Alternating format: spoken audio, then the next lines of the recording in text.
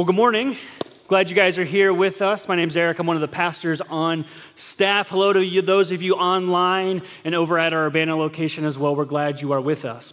If you have your Bible, I invite you to turn with me to the book of Hebrews. We're going to be covering parts of chapters 3, 4, and 5 this week. The book of Hebrews is found in the back of your Bible. If you go all the way to the right, book of Revelation, head to the left, you'll run in quickly to the book of Hebrews. As Aaron said, you can also download our First Christian Church app. You can follow along, take notes with us there.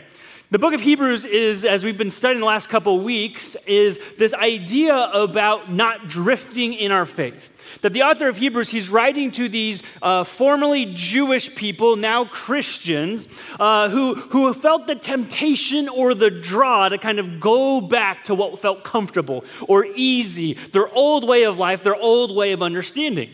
And so while the book of Hebrews isn't necessarily the most comforting letter, it is certainly a very encouraging and necessary one for us today.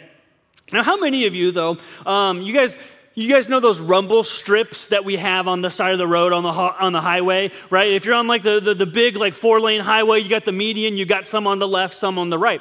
Now my kids like almost prefer for me to drive on those because you're driving and my kids start laughing and giggling. I don't know if it's like they get like a little butt massage or what's going on, but they kind of prefer me to kind of drive on those. It's kind of a weird thing that happens in the Friedman cars, but it exists. And that's kind of what the book of Hebrews is about, is we have these rumble strips in faith, and we're kind of trying to, hey, be careful not to drift. Because what these rumble strips are designed to do is if you start to kind of get off course, this is the lane, this is the direction, this is where you're heading, and if you start to get a little bit too far to the left, you start to get a little too far to the right, you're kind of maybe falling asleep at the wheel a little bit. They're designed to what? To wake you up, to get your attention. And that's what the book of Hebrews is about, and that's what we're going to be kind of diving into today. You see, these Christians were facing this tendency to drift.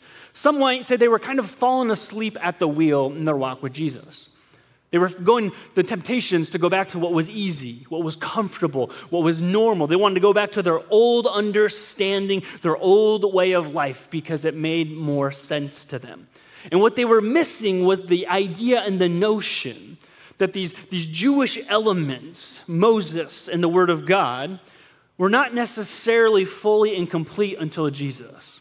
That they were going back to the taste and they were missing the fullness and the refreshing nature of how Jesus has brought it all together. Hebrews chapter 3, starting in verse 1, follow along with me this morning. Author says this, therefore, holy brothers and sisters who share in the heavenly calling, fix your thoughts on Jesus, whom we acknowledge as our apostle and high priest.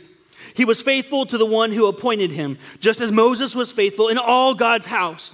Jesus has been found worthy of greater honor than Moses. Kind of an important facet for us this morning.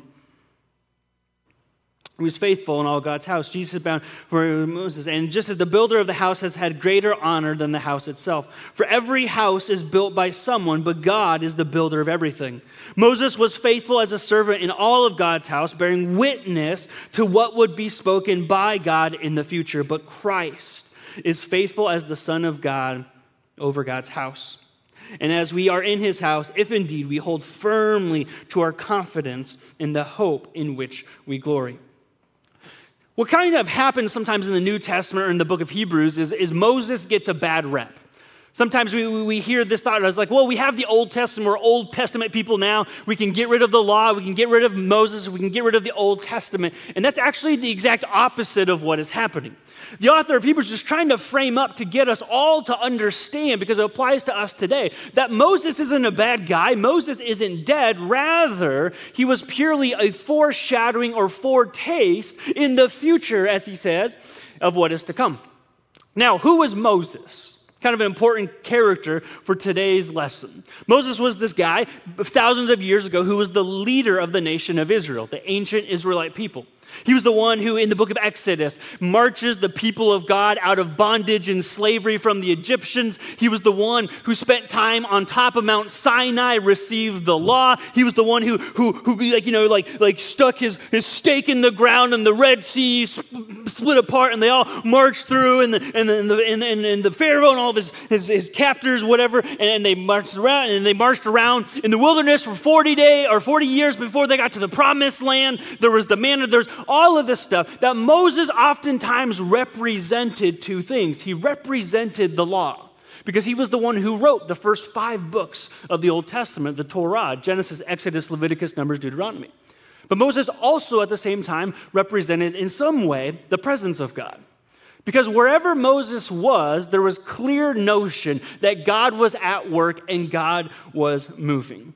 In some ways, Moses, he was the pinnacle of the Jewish faith. He was the pinnacle of the people that you could listen to, you could follow. In some ways, he also represented and how God was bound with his people and God's people were bound with God together. The thing is Moses also represented a sense of comfort, a sense of security, a sense of what was easy or more normal. Well, I grew up listening about Moses. I grew up hearing the things of Moses. I grew up reading the words of Moses. And now I have this Jesus guy, and they're kind of faced with this loyalty thing. It almost seems like they were forced to choose, at least in their mind, do you want to be a follower of Moses or do you want to be a follower of Jesus? Now, the thing is it's not like are you a Cubs fan or a Cardinals fan? It's not are you a Bears fan or a Colts fan? It's kind of not either one of those. It's not a loyalty issue. Rather, it's a what is true, what is right. You see, Moses wasn't given as someone to distract us from following God or following Jesus. Rather, Moses was that foretaste, the foreshadowing of the servant of God.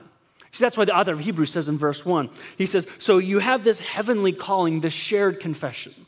That we become believers, we become followers of God, we become disciples. We are made right with God, not because we confess our sins to Moses.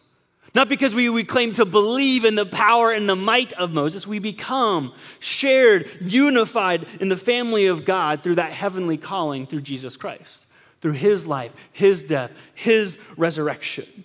And so the author of Hebrews says, so fix your eyes on Jesus. He doesn't say fix your eyes on Jesus or on Moses. He doesn't say fix your eyes on Jesus or what feels more comfortable to you in the past. He doesn't say fix your eyes on Christ and all that he's done, or go ahead and just kind of stick with what you already know, your old way of life. You can have Jesus and continue to live in your own vein. He said, no, we have one calling, one directive.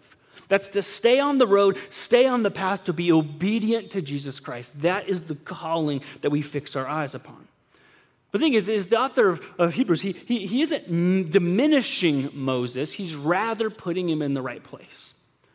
In verses 3 and 6, he talks about the difference between the son and the servant of a household.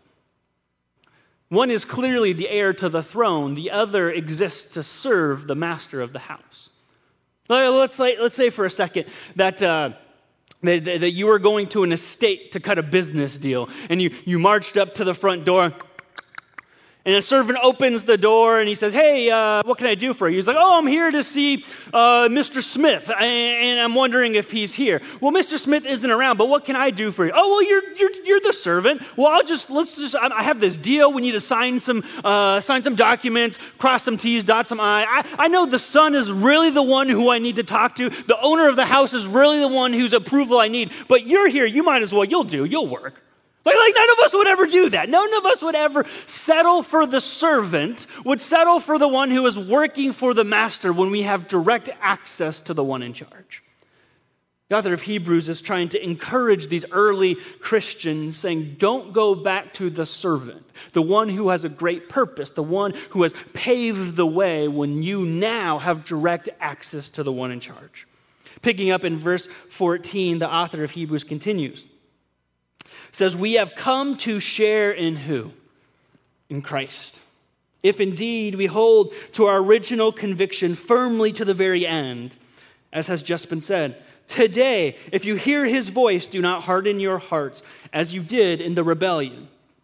Who were they who heard and rebelled? Were they not all those Moses who had led out of Egypt and with whom he was angry for 40 years? Was it not with those who sinned, whose bodies perished in the wilderness? And to whom did God swear that they would never enter his rest, if not those who disobeyed? So we see that they were not able to enter because of their unbelief. This is where the book of Hebrews becomes more of an encouragement to get on track than it is something just peaceful and nice for us. You see, if we begin to drift and we get so far off course that we go back to our old way of life, we choose what feels comfortable or natural to us as human beings. He's saying we live a rebellious life. We live a life outside of God's will. We live a life outside of God's purposes. And so therefore, we need to consider how we are living this life. There's this comparison in verse 1 and verse 14. Fix your eyes on the calling that Jesus has given to you in one instance. And then he says, do not lose grip. You have that firm grasp and that confidence. The writing is specific to these people. You're losing your gaze. You're losing your confidence. Your eyes are not fixed on what they are called to be as someone who lives in the family in the kingdom of God. You are no longer keeping the main things. The drifting has begun. For them, that meant Moses, the ways of the past. That meant the old forms, rituals, traditions of life. In some ways, it's the same thing for us. Because don't we fix our eyes? Don't we grab a hold of to just about anything other than Jesus in this life? I don't know about you. It's a weekly, monthly, yearly struggle for myself. There are things in this life that seems a little bit easier, more comfortable, more natural. Well, I have this understanding already, and it kind of makes sense, and I know I'm not really sure how that matches with the will of God, but I'm just going to go with it. Well, I know Jesus, I believe in his hope, I believe in his truth, I believe in the will he's called for my life, but, I can see the dollars in the bank account, whether they're going up and down, it's right in front of me. Well, Jesus, I know that you're there, I believe that you are with me, however, this person, this relationship is truly in my fingertips at the moment. Do we not do the same thing? Fix our eyes or grab a hold to just about anything other than Jesus at times? And see, this is where some of us say, but yeah, Bear, I would notice, like I'm a pretty good Christian. Like I would totally notice if I started to drift. I would totally notice if I was holding too tightly onto the things of this life, if I was drifting back into my old thinking, if I was kind of resorting to who I was before I followed Jesus. I would kind of notice if I was hitting those rumble strips. And the other Hebrews is saying, no, you wouldn't. You're kind of slipping, bro. He said, think about the Israelites. They had Moses. For 40 years, they saw the miracle of the manna falling down from heaven. They saw the Red Sea literally part in two, and they walked through on their bare feet, and they were delivered out of slavery and oppression and pain and bondage, and yet they still were tempted to live rebellious lives. They too were tempted to go back to what was easy, more comfortable, what just kind of felt right in the moment. They too were tempted to choose loyalty to someone or something other than Jesus. See, what happened for the Israelite people is they confused the presence of God, the gifts, with the presence, his being. They confused the gifts with the giver. They looked for more than what God could do for them in their life than for God himself. And what the author of Hebrews is starting to show us this morning is that Jesus fulfills the foretaste of Moses. He's not saying completely write off Moses. He's not saying Moses was a bad guy. He's not saying the way in which you grew up as a young Jewish boy or girl that's completely worthless. Rather, he was saying don't miss the point. That it was just a foretaste. It was merely a foreshadowing of the true Messiah to come. Like let's say you've been outside the last couple days mowing your yard. Maybe not for like 48 hours long. That'd be a really, really big yard. But it's been kind of humid out here. You're on your zero turn. You're doing the lawn, or if you're a real man, you're doing the push lawnmower thing because, that's the manly thing to do. You got to build up those calves. Okay, anyways. So let's just say you've been outside for a few hours and you're hot and sweaty. Is there anything more refreshing than just a nice glass of lemonade? You come in, you just, it's been a hard day's work. I'm glad I can just get a little sip and it kind of refresh my palate. Now let me ask you though, would you rather have a glass of lukewarm lemonade or not? Now if it's been a hard day's of work, you'll probably take the lemonade. You'll probably take the drink because you understand the taste. You understand what it's meant to be. However, you know that it's missing something. You know that it's not quite there. You know that there's a little extra oomph and power that comes when it's cooled down. You see, that's what Jesus does to Moses. He fills him up. He takes what was the foretaste, what you know is to be there, and to make it the way it should be. Refreshing, quenches the soul. The Hebrews were opting for something lesser, something that they knew had a greater purpose that is to come. But it wasn't just the presence of God that they were kind of missing the point on. It was also the promises of God, God's word. If you flip over to chapter 4, picking up in verse 11, the author of Hebrews continues. It says, "Let us therefore make every effort to enter that rest so that no one will perish by following their example of disobedience. For the word of God is alive and active, sharper than any double-edged sword. It penetrates even to dividing soul and spirit, joints and marrow. It judges the thoughts and the attitudes of the heart. Nothing in all creation is hidden from God's sight. Everything is uncovered and laid bare before the eyes of him to whom we must give account." See, the Hebrews were operating with maybe perhaps somewhat of a foretaste of the Word of God. Now for them, the Word of God, the Bible, was not the Bible that we have today. It was not the Old Testament, New Testament. Rather, it was the Old Testament and probably the teaching of Jesus. Probably hearing or oral tradition of Jesus' parables of how he has been the fulfillment of the prophecies. He has been the fulfillment of the Old Testament. And so the author of Hebrews is saying, hey, why resort to just the old stuff when you've been given the new, when you've been given the fulfillment, when you've been given the thing that is better, the thing that the old stuff prepared the way for. The old stuff kind of got you on the right track to fully understand and receive. Starts to tell us that the Word of God, the Old Testament, combined with the life, the death, the resurrection, the power of Jesus is a sword in our life. Jesus has fulfilled the promises of God. He fulfills that truth. He fulfills that hope. He is the example of God's grace. He is the example of God's mercy. He's the example of God's justice. He is that message of salvation that Moses was the foreshadowing of, that David talked about in the Psalms, that the Old Testament prophets prophesied that is to come, saying, we have this fullness of the Word of God been given to us. Refers to it as a sword, using 3 adjectives: living, active, and sharper. Number 1, that the Word of God is living, meaning it is personal for you and I.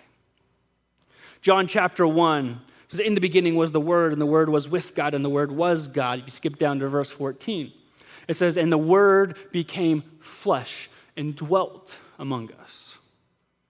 That Jesus was not purely just a man, he was also God. He was the fullness of God's Word.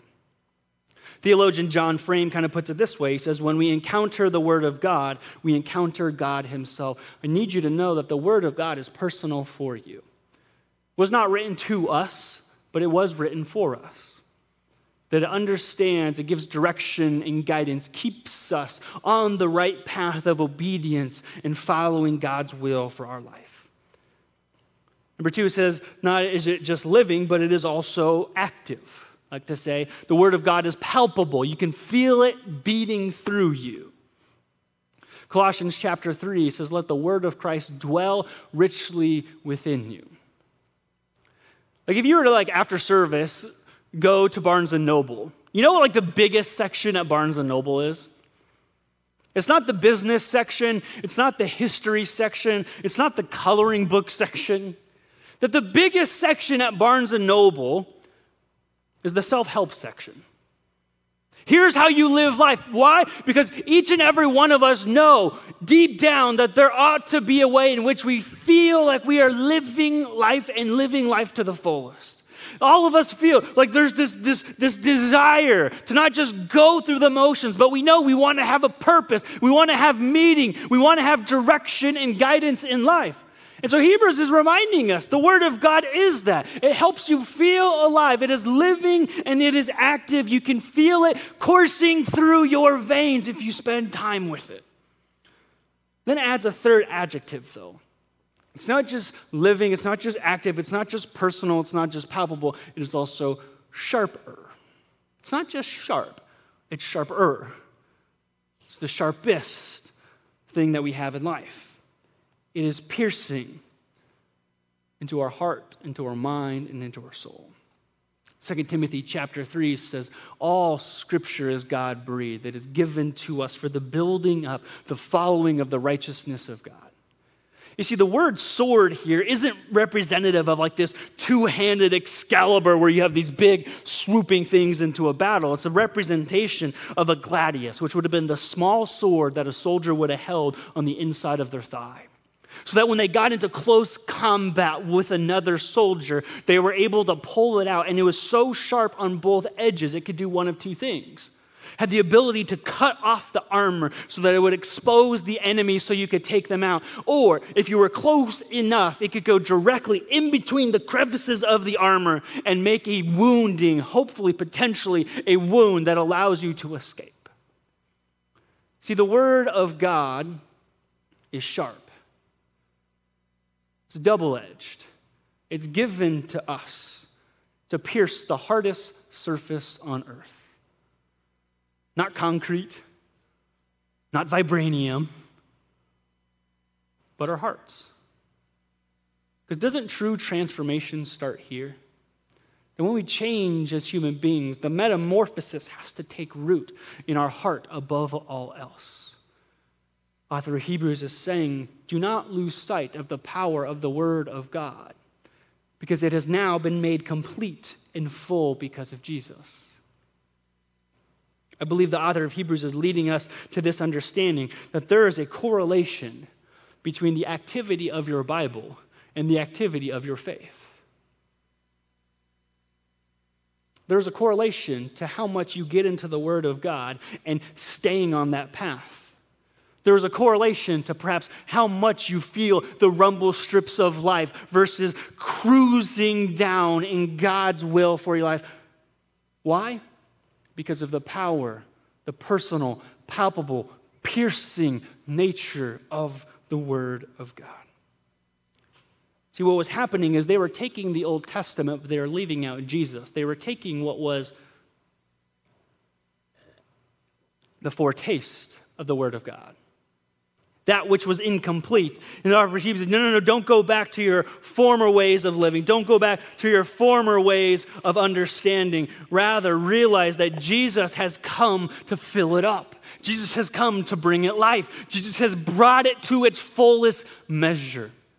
Don't resort to your old ways of thinking about God's word. Don't think that you have to earn your way into heaven. Don't think that you lose it if you're not good enough. Put those old thinking, those old ways of viewing God's word to death.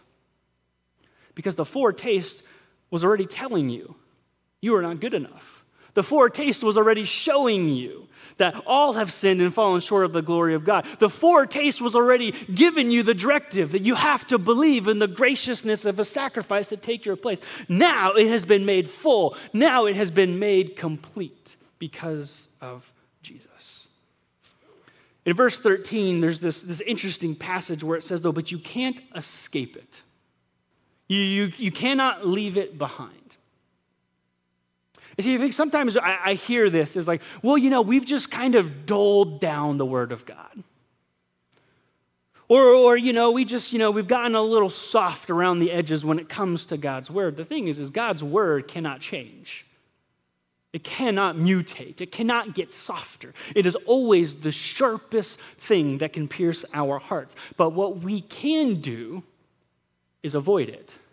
What we can do is stay away from it. What we can do is keep it at arm's reach so that it doesn't have the length, so that the gladius cannot get in between the armor of our life so that it may pierce our hearts. Its potency, its power, its sharpness can never change. However, we can keep it away. Let's say for a moment you're sick and you go into the doctor and they say, hey, you have a tumor. And you've got two options. And he pulls out the scalpel. He says, you want me to cut you now? You want me to cut you later? Be painful now. We'll numb you up a little bit. But, we can take out this tumor now and you can probably live a full life. Or you can let it be. You can let it spread. And then when you die, we'll cut it out again. The same thing for the Word of God in our life. We will have to give account to the Word of God. Whether in this life or at the end of this life, we cannot escape it. The Old Testament, Moses, is not dead. It is not useless. But it was a preparation for knowing the power of the Word of God. It's because the Word of God can't do its work if you avoid it. You cannot understand more of God. You cannot follow God deeply and more richly if you avoid His Word in this life. So the question becomes is how do we wake up? How do we pay attention to when we hit the rumble strips? How do I know if I'm starting to drift a little bit off course? Hebrews chapter 5, verses 11 through 14. This will be our final passage for us this morning. It says, we have much to say about this, but it is hard to make it clear to you because you no longer try to understand. Let that sink in for a moment. Do you find yourself not even wanting to spend time with God or trying to understand His Word? In fact, though by this time you ought to be teachers, you need someone to teach you the elementary truths of God's Word all over again. You need milk, not solid food. Anyone who lives on milk, being still an infant, is not acquainted with the teachings about righteousness, but solid food is for the mature, who have by constant use have trained themselves to distinguish good from evil. In some ways, the author of Hebrews is saying, what does your faith diet consist of?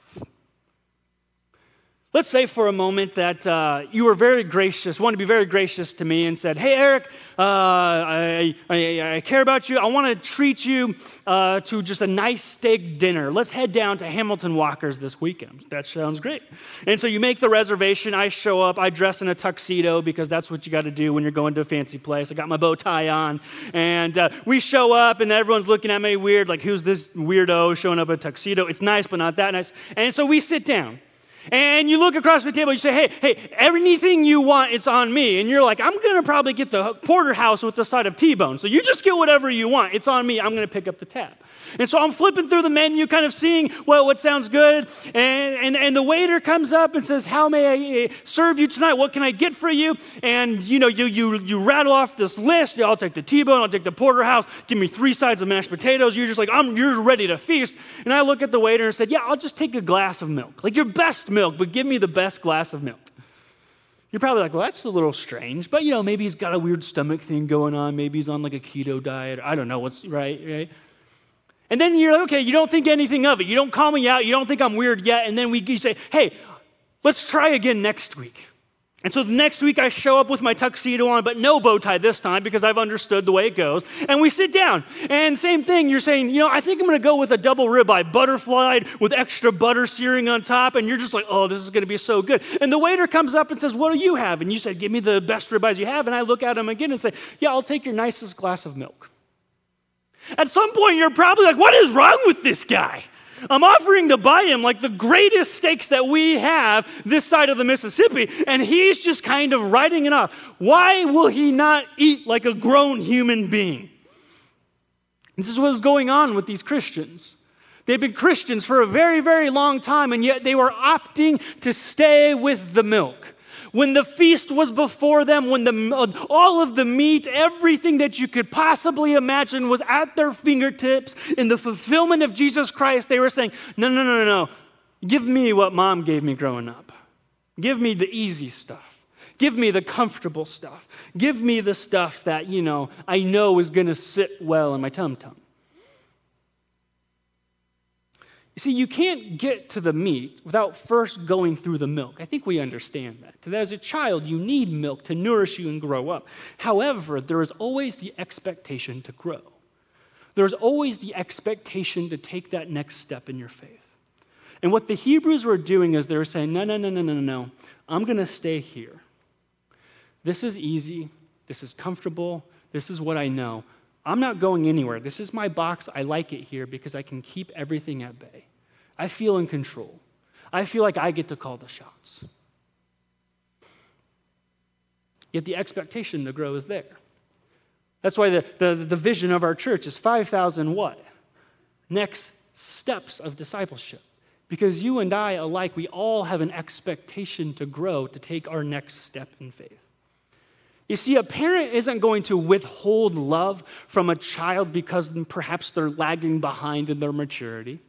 At the same time, too, they're not going to withhold love until it's like, well, until you're mature, then we'll love you. However, the most loving thing a parent can do is help that child grow up into a full-fledged human being, able to cut their own steak.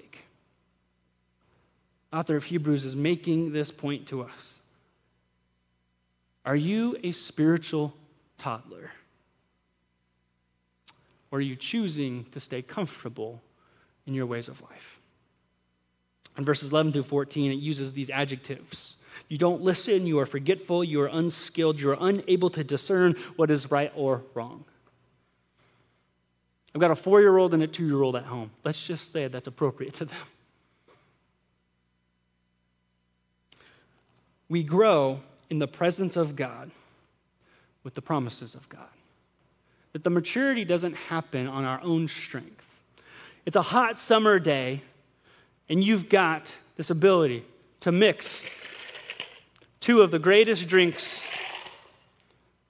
into one that is arguably the most refreshing and fulfilling drink that's out there. The promises of God mixed with the presence of God is the wake-up call to the rumble strips of life. So as we move to our time of response this morning, I want us to think about this as we get ready to partake in the Lord's Supper together.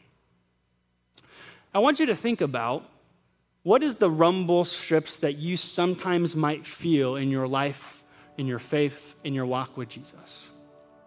Sometimes there's big things. There's the big mistakes, the big sin, the big faults, the big temptations that come our way. But there's also kind of extra early warning signs. I could ask you, how's your prayer life? How's your time in God's Word? Do you have a desire to care for others, to forgive others, to not be bitter towards others? When you hear the church talking about, hey, God calls us to be generous with our time, our talents, our treasures, is your first instinct to be, no, I don't like that.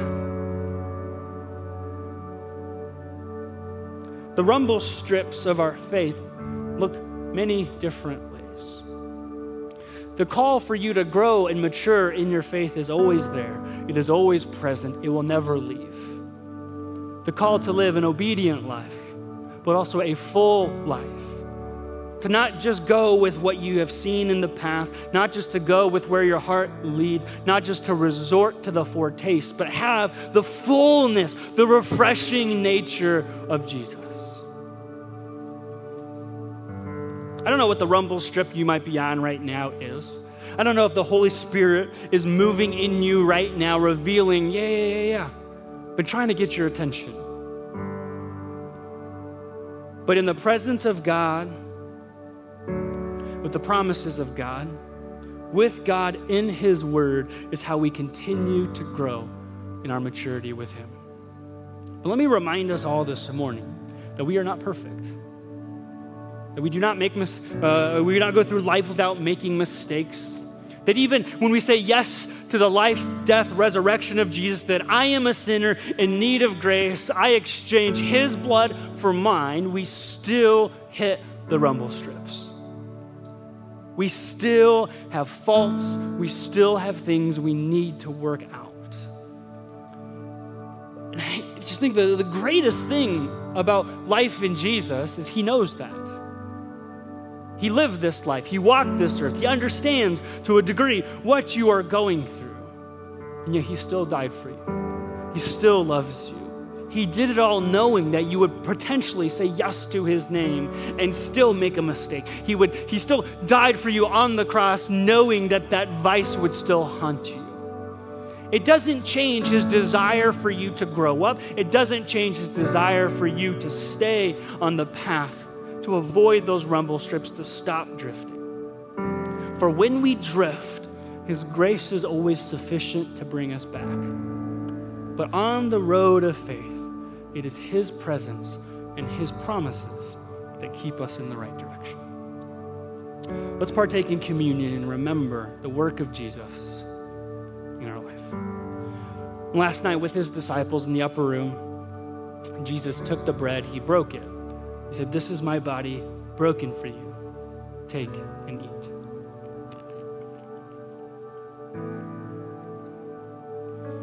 Then he held up the cup, he held up the wine. He said, "This is my blood shed for you. Take and drink." He said, "Do this in remembrance of me." As we continue to worship and respond to the word of God this morning, we invite you to sing these songs with us. We invite you, if you're feeling called, to be generous back to God. You can visit our give and respond boxes across the room, or you can give generously through the First app as well. Would you pray with me as we continue to worship this morning? Heavenly Father, you are good. You are gracious. We thank you for your presence. We thank you for your promises. We thank you that Jesus Christ is the fulfillment of this life. May we walk intently with him. May we sing and praise your graciousness this morning. In your name that we pray.